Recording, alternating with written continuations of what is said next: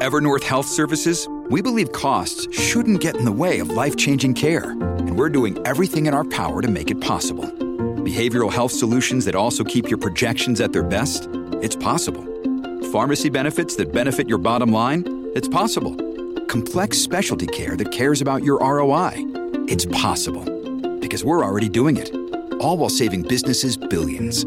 That's Wonder made possible. Learn more at evernorth.com/wonder.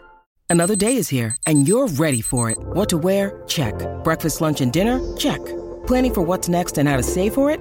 That's where Bank of America can help.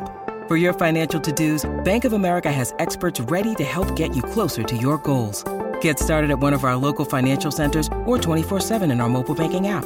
Find a location near you at bankofamerica.com/talktous. What would you like the power to do? Mobile banking requires downloading the app and is only available for select devices. Message and data rates may apply. Bank of America N.A., member FDIC. Your brain needs support, and new Ollie Brainy Chews are a delightful way to take care of your cognitive health. Made with scientifically backed ingredients like Thai ginger, L-theanine, and caffeine, Brainy Chews support healthy brain function and help you find your focus, stay chill, or get energized. Be kind to your mind and get these nootropic chews at ollie.com. That's OLLY.com. These statements have not been evaluated by the Food and Drug Administration. This product is not intended to diagnose, treat, cure, or prevent any disease. Welcome to the New Books Network. All right, we started. Okay, today is June 10th, 2022. Another podcast for the New Books Network. And today we're going to be talking about Hollywood. And we're going to have Justin Boutro, I hope I pronounced that correctly, to tell us about a book he wrote recently called The Last Word, subtitled The Hollywood Novel and the Studio System. So, how are you doing, Justin? It's just about 1 o'clock where we both are. You're up in Merced, California, and I'm in Riverside, California. How are you doing? I'm doing great, Bill. Thank you for having me. Well, this is going to be a good podcast because a lot of people have read the novels that you've written about. And of course, a lot of people have also seen the movie adaptations of these novels. So it should be a fun podcast to have. I've always had an interest in Hollywood, not just because I live out here in Southern California, but because I like movies and I like novels and I like learning about how a big studio system works, and then how, in the case of Hollywood, how the system worked, and then how it failed and how it's been rebuilt to what we see today. But before we get there, tell me a little bit about yourself, Justin. That is to say, where you're from, where you went to school, and where you're teaching now.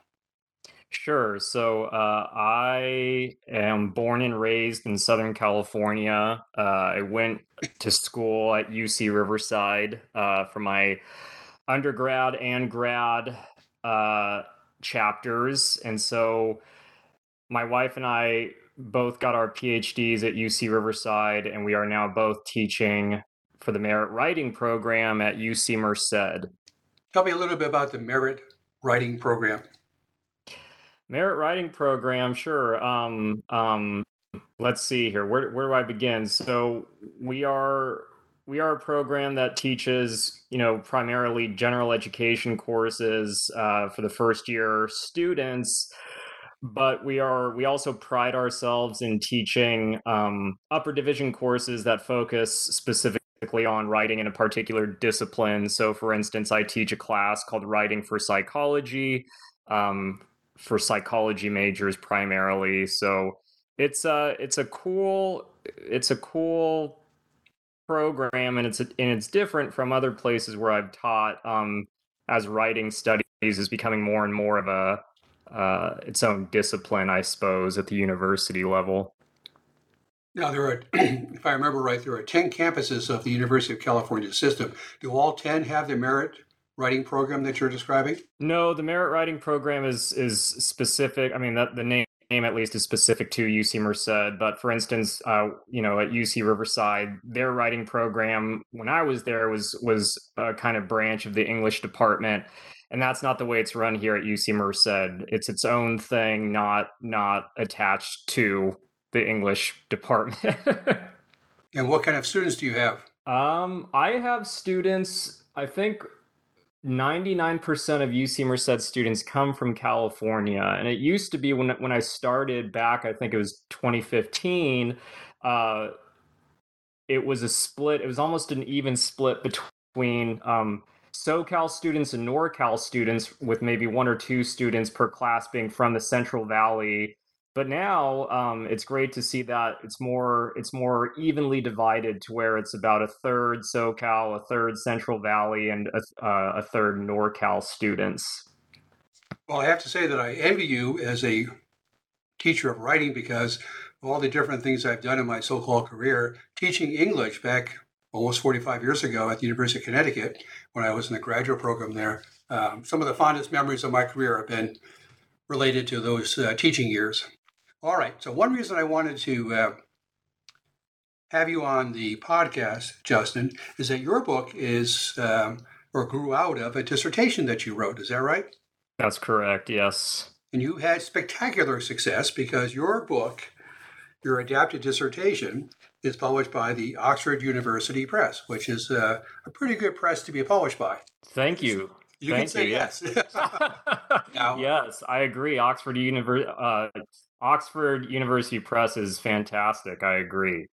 all right. Later on in the podcast, I'll ask you, after we talk about the book, the contents of the book, I'll ask you how it happened that you took your dissertation and turned it into a manuscript that Oxford said, yes, we have to publish this. So let's talk first about your book. What are the what's the scope of the study that you engaged in? That is both subject area and years. What's the scope of the study? Okay, so let's start with the years. Really, it picks up the focus. It goes from about the 1920s through the 1950s. And the intro deals with a little bit before that, and the book's conclusion deals a little bit after that. And the focus of it is really what role the so-called Hollywood novel played during the reign of the studio system. And so for folks who don't know, the way I like to describe it, the Hollywood novel, people say, well, what is that? And the way I think about it, just plain and simple, is that the Hollywood novel is a literary genre written by people who are in Hollywood, and they are writing about Hollywood. So that's the scope, that's the sneak peek. And sometimes the Hollywood genre fits into other genres, such as the private eye novel, for instance. Yep. Okay. So if you were to give me the short version, which means a few minutes, short version of the argument of the book, what would it be? Yeah, so thanks. I'm a little bit rusty. The book came out almost 2 years ago, so bear with me here. But basically, the argument beginning, and there's a reason it begins. The book begins in the 1920s, but 1920s is the moment when Hollywood was becoming, the film industry was taking off, and as soon as it was gaining momentum, there were a series of scandals that happened that really threatened Hollywood's image, threatened the film industry from becoming a business or for continuing as a business. And so there was this way that the film industry, that the studios consolidated and worked together to ensure that they were putting their best foot forward, that their public relations was organized to a point where they would no longer have to worry about being shut down by the various moral groups across the country, the protesters and things, the religious groups and things like that. So it starts there, and that's all a long way of saying that there was really very limited ways to actually talk about Hollywood openly. So for instance, one of the things that happens is that the studios start controlling, who gets to interview their stars, who gets to come into the studios, who gets access to this behind the scenes look. And as a result of that, there is all kinds of stuff that's, that we read about all the time now and sometimes even see, like at the Oscar ceremony this year. But we from the 20s through the 50s, there was this kind of way that the ugly side or the dark side of the film industry wasn't really allowed to be talked about. And so my argument is that the Hollywood novel was really the almost the exclusive place where writers could offer this insider perspective that was a little more critical than what viewers and readers were seeing either in newspapers or magazines, or Hollywood's own depictions of itself in movies, right? So so-called Hollywood on Hollywood movies. Okay. Well, today, I think it's fair to say that, with the exception of perhaps some fringe groups, we all love Hollywood. We love the movies, we love the television. It wasn't necessarily true when Hollywood started up with films that the society embraced what was going on in the films. What kind of resistance did Hollywood have, both as an art form, did films have as an art form, and did Hollywood have as a corporate identity? That's what I'm trying to say, stumbling over it. Sure. So, yeah, in my first chapter, I talk a little bit about this. But really, and there's tons of great books written about this. Thomas Doherty writes a lot about this. The early days, is particularly when the film industry moved from the East Coast to the West Coast. Movies did not have the best reputation. So for starters, it wasn't seen as a high art form. Acting in movies was not seen as a skillful profession. What else? When the movies come to Los Angeles, the people associated with the movies were called movies, and nobody liked them, right? The citizens who are already in LA, no one liked them, right? As they were filming in their streets and things like that. So by and large, there was this kind of negative reputation associated with the movies and those who participated in them. And then as things, as the studios started to establish themselves in that area, there was just this bad party reputation too. And so some people, you hear about these parties in the Hollywood Hills, these the wild behavior that was happening and how that was seen as a blemish on the otherwise beautiful landscape. So Hollywood films, in the very beginning at least, were seen as a kind of corrupting influence on the public. Right. And there was resistance to that. So there were even commissions set up to try to regulate movies. What were they about? Yeah, so this idea that similar to the way food is regulated to not get us sick, there was this real push to say that we might need to regulate film in the same way. So, to not get us sick spiritually or morally. And so there is this kind of ongoing battle that I talk about in chapter 1 that really comes to a head when Roscoe Fatty Arbuckle is convicted of the rape and murder of the so-called extra girl Virginia Rapé. And that's the moment when, and that's why chapter 1 is called Welcome Will Hayes. The film industry invites someone from, who is politically knows what he's doing politically from Washington, D.C., and that his name is Will Hayes. And in a lot of ways, Will Hayes is the star of my book. So they used Will Hayes as a way to make sure that no one was going to regulate them on a federal level.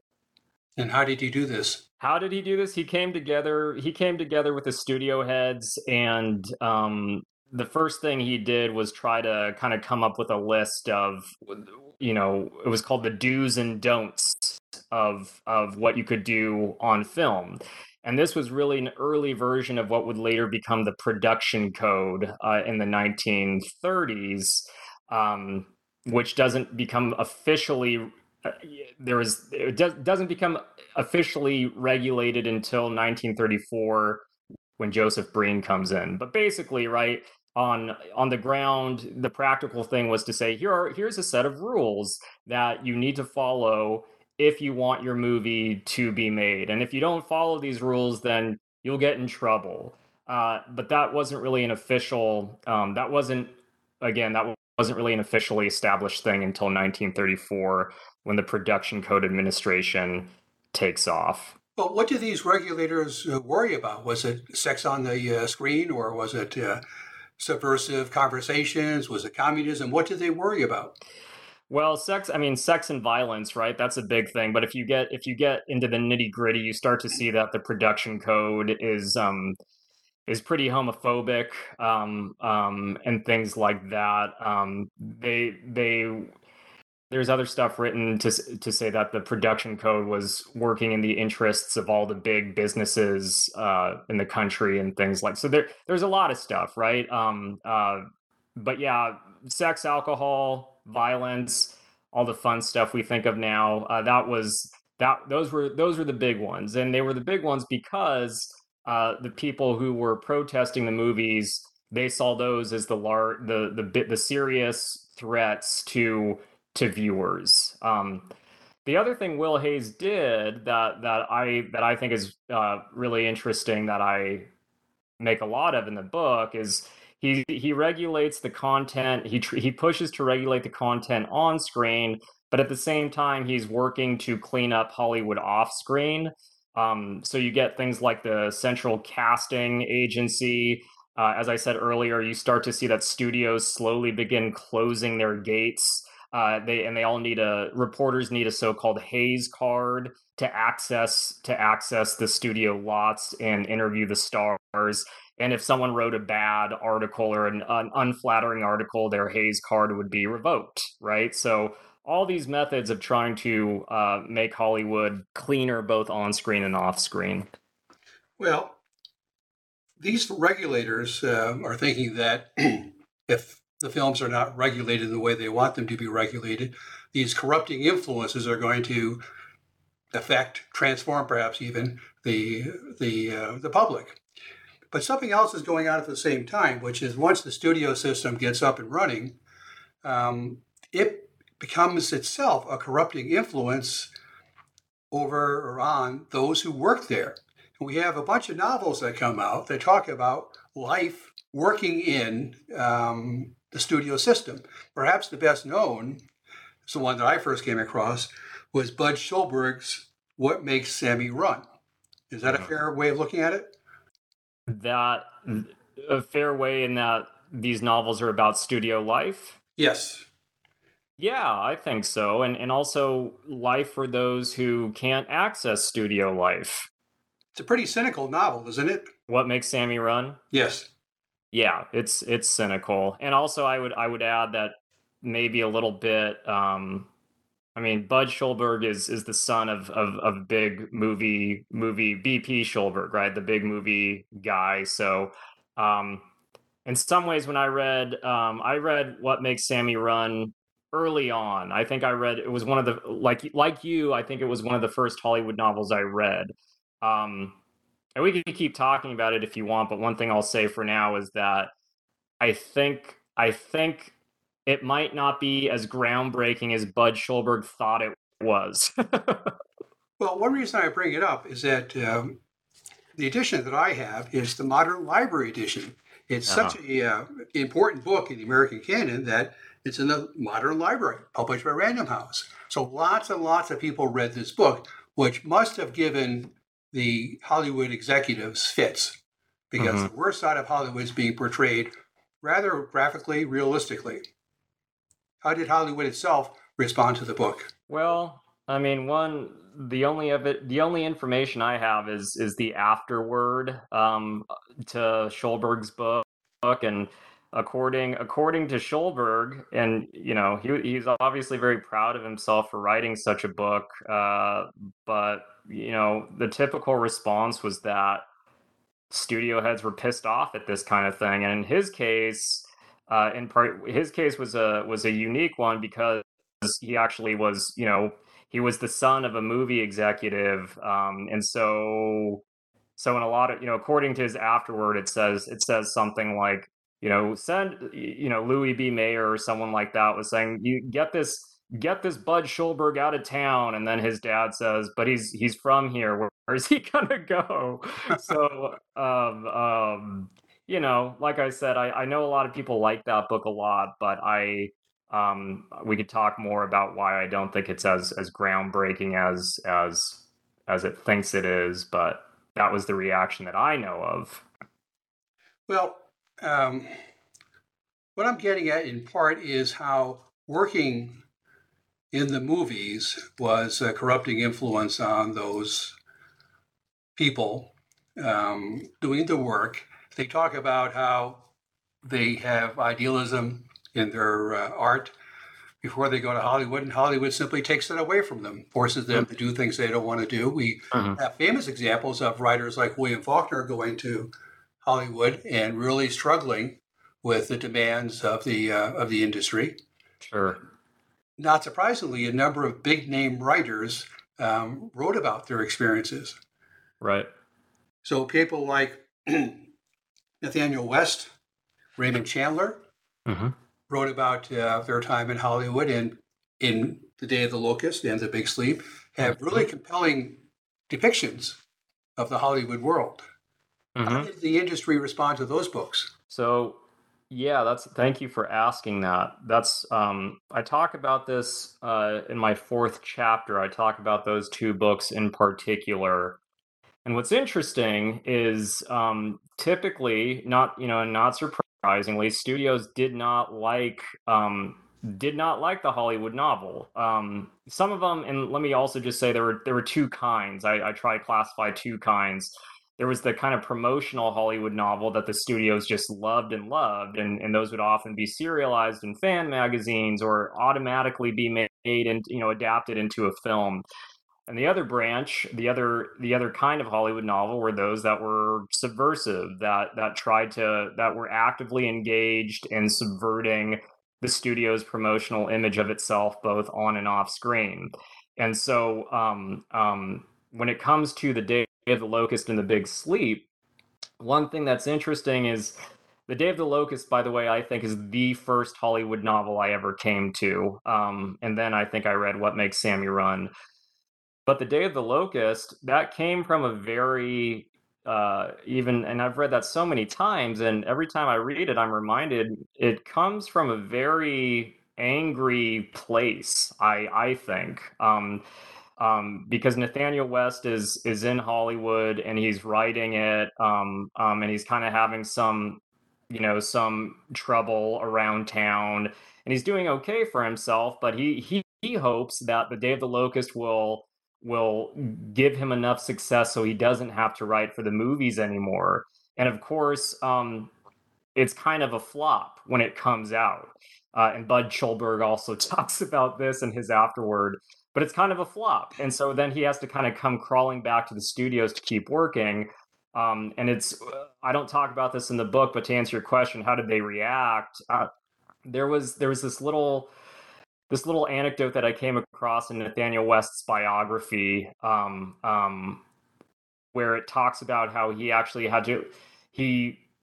I can't remember it very well, but he actually went and tried to promote it. Universal Studios, I think, tried to help him promote The Day of the Locust, which is kind of backwards, right? You wouldn't expect something like that.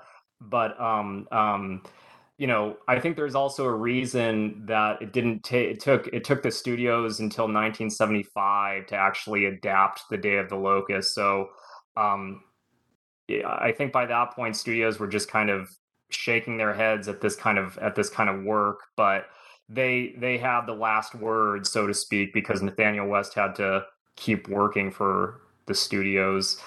So there's that. And then what's interesting, to answer your question about the big sleep, by that point, Raymond Chandler was not working for the studios. And so I talk a little bit about this in my book, but it's really the big sleep that propels him, into movie work. It's what gets him on the radar.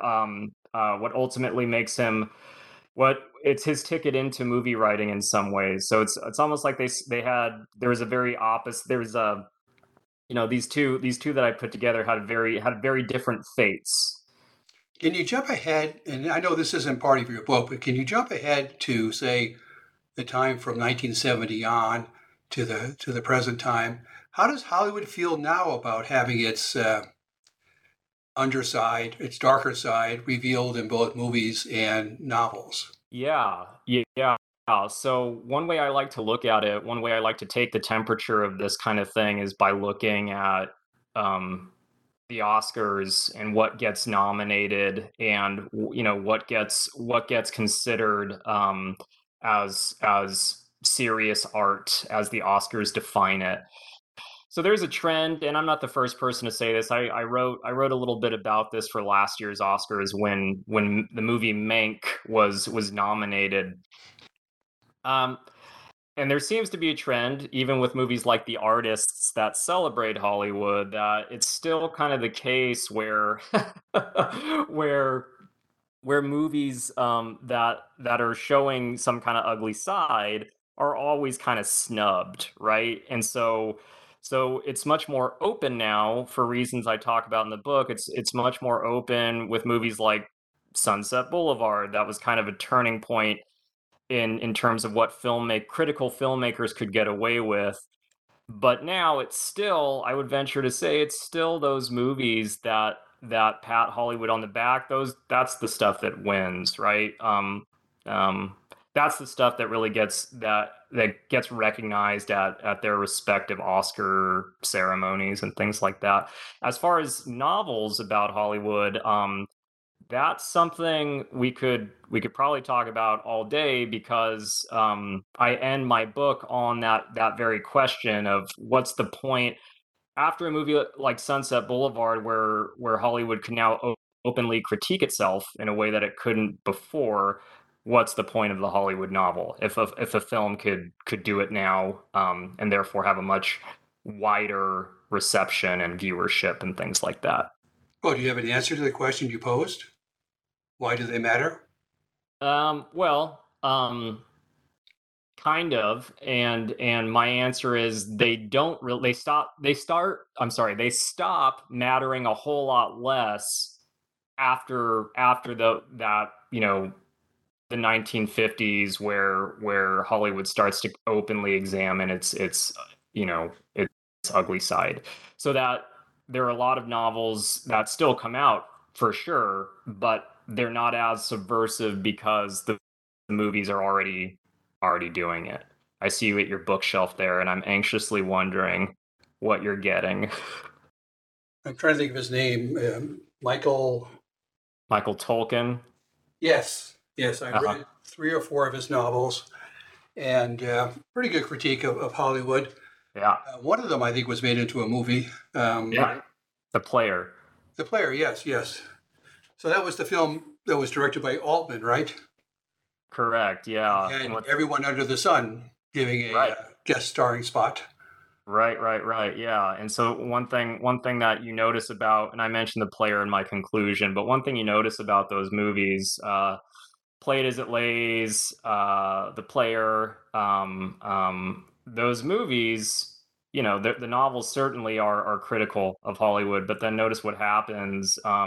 Guess who gets a screenplay credit on the film adaptations? The authors of those novels, right? And so that's one thing that starts to happen, is that these novels that are critical are kind of early, they're early versions of what becomes adapted into a movie.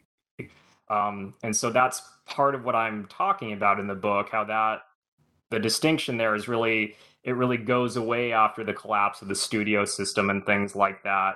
And film gains this critical capacity that it did not have during, from the 1920s, through the 1950s. A cynic might say that Hollywood executives wouldn't care at all whether films that they're greenlighting or novels that they see are critical of Hollywood, because all they care about is getting tickets sold, books sold. What about other countries like France and England? Do they have a similar relationship between novels about films and films themselves? My impression is that there's nothing like Hollywood any place in the world, with the exception perhaps of India.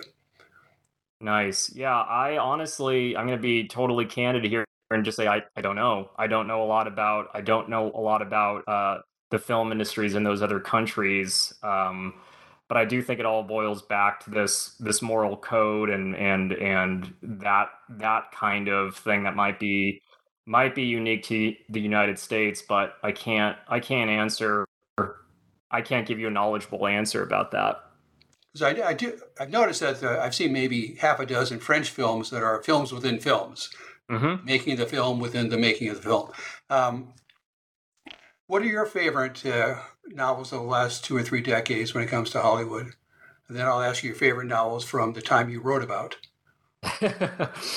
My favorite, well, I think I think it's kind of one and the same. I can't divide those. I haven't read a whole lot of novels from the past 2 or 3 decades. I think The Player, I'll play it as it lays, and that's outside of the time range you're discussing. But those kinds of novels, Play It As It Lays, The Player, I mean, those are great novels, and I really enjoyed reading them. But I think one thing that's interesting is like there's so many novels to choose from during the time I'm writing my book, or in that 20s through 50s range, because there were just more of them. There were more of them being written because of that exclusive place of the Hollywood novel being able to offer this perspective that wasn't available elsewhere. So I think that, I mean, we could talk more about your second question, but there's not a whole lot from the past 2 or 3 decades where I would say, my answer to that is very short compared to your second question. Hey, it's Kaylee Cuoco for Priceline. Ready to go to your happy place for a happy price? Well, why didn't you say so? Just download the Priceline app right now and save up to 60% on hotels. So whether it's Cousin Kevin's Kazoo Concert in Kansas City, go Kevin, or Becky's Bachelorette Bash in Bermuda, you never have to miss a trip ever again. So download the Priceline app today. Your savings are waiting. Go to your happy place for a happy price. Go to your happy price, Priceline. This episode is brought to you by La Quinta by Wyndham.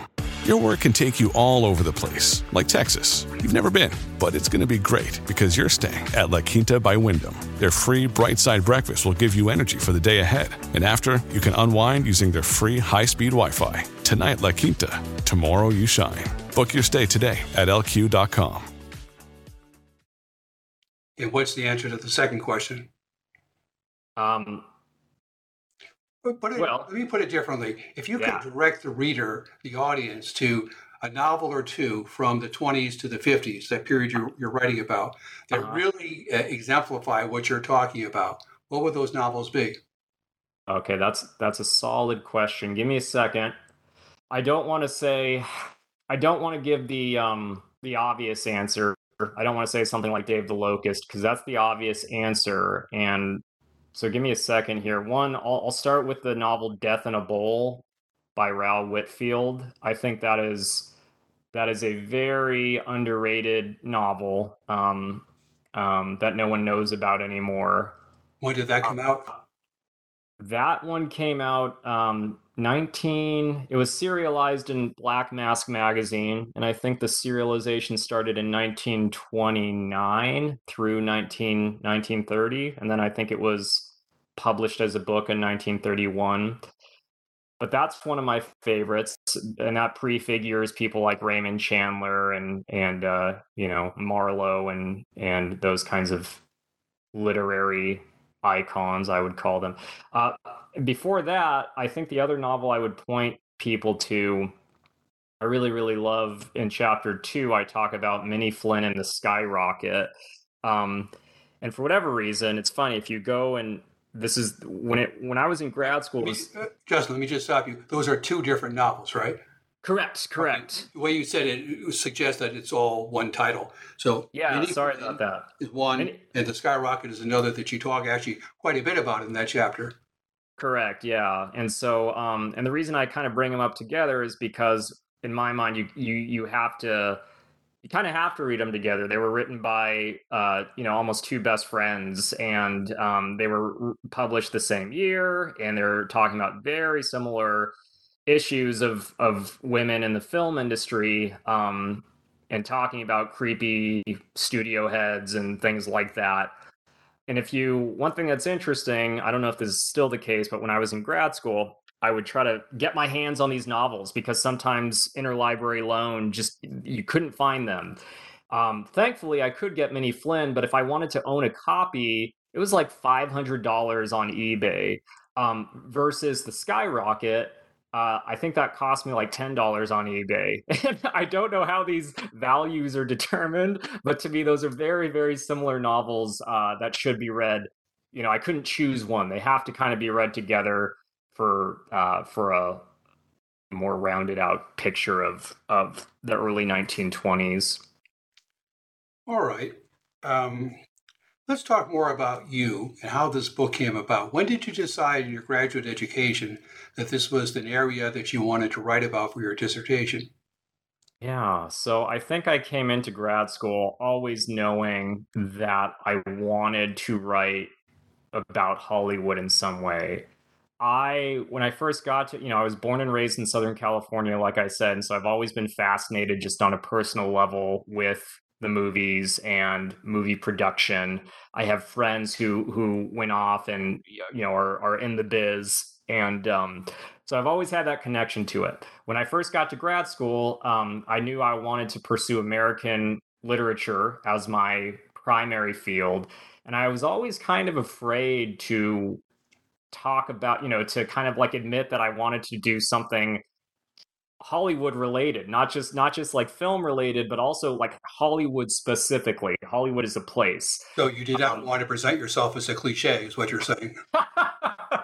Right. You're right. Yeah. And so, I was sitting in these grad seminars, and any chance I could, I would do a research project that tied that in somehow, right? That tied those interests in somehow.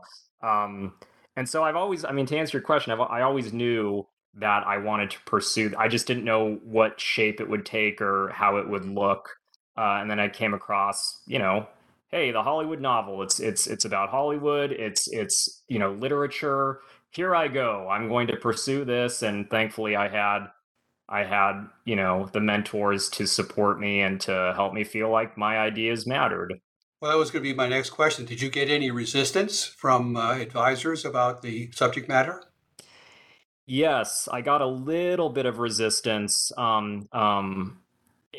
People would challenge me in very productive ways, but they would say things like, well, okay, but why the Hollywood novel? How do we even define what the Hollywood novel is, and where do you draw the lines? And so very early on, I had to determine, why I was doing this kind of work. And through my research, I just kept coming back to this idea that these novels were doing something, even if we don't know them now, even though they're not part of any canon. Several of the novels I talk about, in their day, they were really doing some critical work that helps us understand, the history of the film industry. So you write your dissertation, it's accepted, and then a light bulb goes off in your head saying, maybe I can sell this. Is that the way it worked? Kind of. I don't know if I was always that confident with selling it, but what I do know is my wife, right after grad school, my wife got a visiting professor job for the year in Boulder, Colorado. And so bear with me for a minute here. I'm going to answer your question. But we moved to Boulder, Colorado. It was my first time living outside of Southern California, and oh my, what a different atmosphere Boulder, Colorado is. 10,000 feet. What's that? 10,000 feet. Yeah. And so I was working, I was hired for their writing program on their campus, and I was just very, very homesick. Very, very quickly did I realize that this was not a place where I felt at home. And so one thing I did when I felt like I really was not in control of my profession, or frankly, even my life in some ways, I would start revise I would come back to the dissertation. I would start, opening it up again, and revising parts, and really just kind of coming back to it, to a point where it was kind of a friend. It was a companion. It was my way back to Southern California, at least in my head. So that's where I started really revising it. Anytime I felt down, I would work on that. Well, In between great. let me ask you this. How does the book that I read differ from the dissertation, and how did you go about making those changes? Yeah, so that's a big question. I think um the most practical answer is to say chapter 1, Welcome Will Hayes, that's a brand new chapter, and thank goodness it's there, because it really helps frame everything. So that chapter is brand new. The other chapters are um very heavily revised, so to a point where my chapter on film noir, I'm essentially arguing the opposite of what I was arguing in my dissertation. So the dissertation argued, that film noir is the moment when the Hollywood novel gets kind of shrink wrapped in this kind of, it's sugar coated and therefore dead. But the book kind of argues that film noir is much more critical than I gave it credit for in the dissertation. So those I mean, aside from a ton of revising and things like that, those are the major changes. So, how did you end up with Oxford? Did you send out lots of letters, or did you think, Oxford is the place for me? So I once my wife and I moved to Merced, I would spend she we were working on opposite ends of the clock. I had night classes and she had morning classes. And one thing similar to what I was doing in Boulder is I was just to make myself feel more in control of things when they felt kind of rocky. I would just start emailing editors about my book, and I put together a book proposal, which took me a really long time. Um, and at this point, I didn't have any confidence, or at least because it was my first book and I didn't quite know what I was doing, I had no idea what to expect. And so um, I would get these rejection letters, or rejection emails, but then a couple of university presses started to indicate that they were interested, which kind of gave me a boost. And so then I started contacting other presses, and Norm Hershey at Oxford University Press is a kind of pro with responding to emails within minutes. And so he, that's that I think it was like the morning of, I sent him the email proposing my book, and by the time my wife was home from teaching, I told her, "Hey, I got a response from Oxford," and the rest is history. And what about the production of the book itself? How long did it actually take you to go from that manuscript that you had revised to Mhm. the book coming out? Ooh, that's a good. Things are kind of a blur, because that's when, in between that time, is when my first daughter was born. So let's see, I submitted it just after my daughter was born in January of 2020, and it came out officially in October of 2020. That's when I had the book in my hands. So, how did that feel when you had it in your hands? You ever see the movie Back to the Future? Oh, sure. You know that last scene when George McFly is holding his first novel? Hmm. It was a lot like that, actually, because Well, I got a box of. was your thought, oh, I've got to do this again, or what was your thought?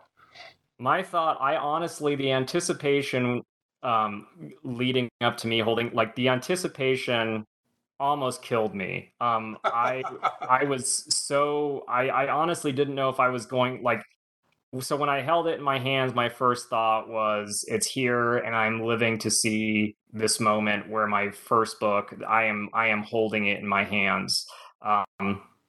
And I just kind of fell to the floor, and my wife was applauding and that kind of thing. It was a really sweet moment. So it wasn't a, is this all there is moment for you?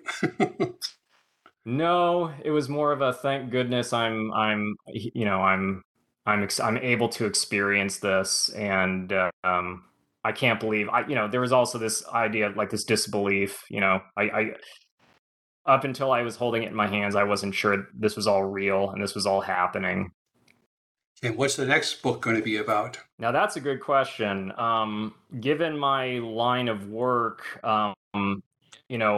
most of my writing for The Last Word was done on the weekends, and so I had to switch from being a writing instructor to doing this research over the weekends from my home in Merced. And so I would love to keep writing about some of these topics. I presented on a topic at this virtual conference of all these movies from the 1930s that were banned basically because of their content of not being kind to Hollywood. So that's a little project that I worked on for a conference, and I was thinking that would be cool to turn that into a paper or even a book with a deep history of each one of these banned movies. That would be cool. Have you wrestled with the issue, as a lot of people do wrestle with it, the issue of whether you want to write a trade book or another academic book? I have not gotten that far yet. So for The Last Word, at least, I knew I wanted it to be published by an academic press because I wanted it to open those professional doors for me. But for another book, who knows, right? I think I'll let the writing decide for me when it happens. But there are not any particular non-academic subjects relating to Hollywood that you're interested in pursuing? I don't know. I mean, I think that project that I did for the London conference was, it felt very in line with what I've already done for Oxford. And so, I mean, I guess to answer your question, I've in a roundabout way, I've read a lot of books about Hollywood history that were not from an academic press that I thought were just as academic and just as revelatory. The difference isn't so much in the content; it's the ability or the decision to try and reach a bigger audience. Right. That's the big thing. I mean, I was telling you yesterday when we were just chatting that this distinction was made. I think it was in the Times Literary Supplement, latest issue. Somebody said the difference between an academic book and a trade book is that one is an argument and the other is a narrative. Yeah. The trade book being the narrative. There's a lot of truth to that. So the question I always try to ask myself is there a story to be told here? Not just is there something worth talking about by way of argument, but is there a story here? Yeah. What about screenplays? Have you thought about those? Have you had the interest in doing one? I think it's funny you should ask. So I think particularly with Will Hayes, I think there needs to be a movie made about Will Hayes and his time in Hollywood. I think the Coen brothers would be all over that. So I don't have any screenwriting experience, but sure, if someone came knocking on my door and said, "Hey, we want you to write a screenplay," yeah, I would do it. All right. Anything else you want to tell me about the book and its significance to you? Well, I mean, just briefly, I want to come back to your distinction between academic and trade. And one thing one of my mentors told me was that that I had to remember a book tells a story. And so I guess what I'm hoping is that my book does a little bit of both of what you're describing. It argues, but it also tells a story. And it tells a story of the Hollywood novel from where it began and where it kind of fizzled out. So hopefully it appeals to more than just academics because of that story that you're describing as just, characteristic of trade books. Well, when did Hayes die? When did he die? Yeah. Oh, geez. I don't know. He's not alive anymore. I know that much. Well, was he the influence for today's modern ratings of movies? Yes, yes. So the production code that I talked about at the top of the interview, that in the 1960s basically gets adapted into the rating system, which notice what it's doing. It's regulating who gets to see what movies, right? So it's still trying to regulate moral content. And as I can't remember the name. Oh yeah, this movie is not yet rated, as that great documentary shows us, who gets to decide what counts as morally acceptable content for which groups, right? Oh, there's also there's a new movie about Marilyn Monroe, which apparently has been struggling with its rating. Right now it's an NC rating. Oh, really? Which has got a lot of attention. But Hollywood is still, I guess it would always be, much in the news. I mean, we had the recent trial of 2 movie stars. Yes, absolutely. Complaining about the other's conduct. Then we have these rating wars still going on. So it's always going to be with us, I imagine. All right. Your book is called The Last Word, the Hollywood Novel and the Studio System, and published by Oxford University Press 2 years ago, was it? 2 years ago, yeah. 2021, it says on the title page. All right. Well, you've been a great guest, Justin. I appreciate you taking the time to talk to me and to our audience. And I'll let you go unless there's something else you want to mention. No, thanks, Bill. And yeah, the 2020, yeah, so for whatever, I still don't understand this. It came out October 2020, but the copyright started 2021. So hopefully no one plagiarized between its release and January 1st, 2021. That's a good point.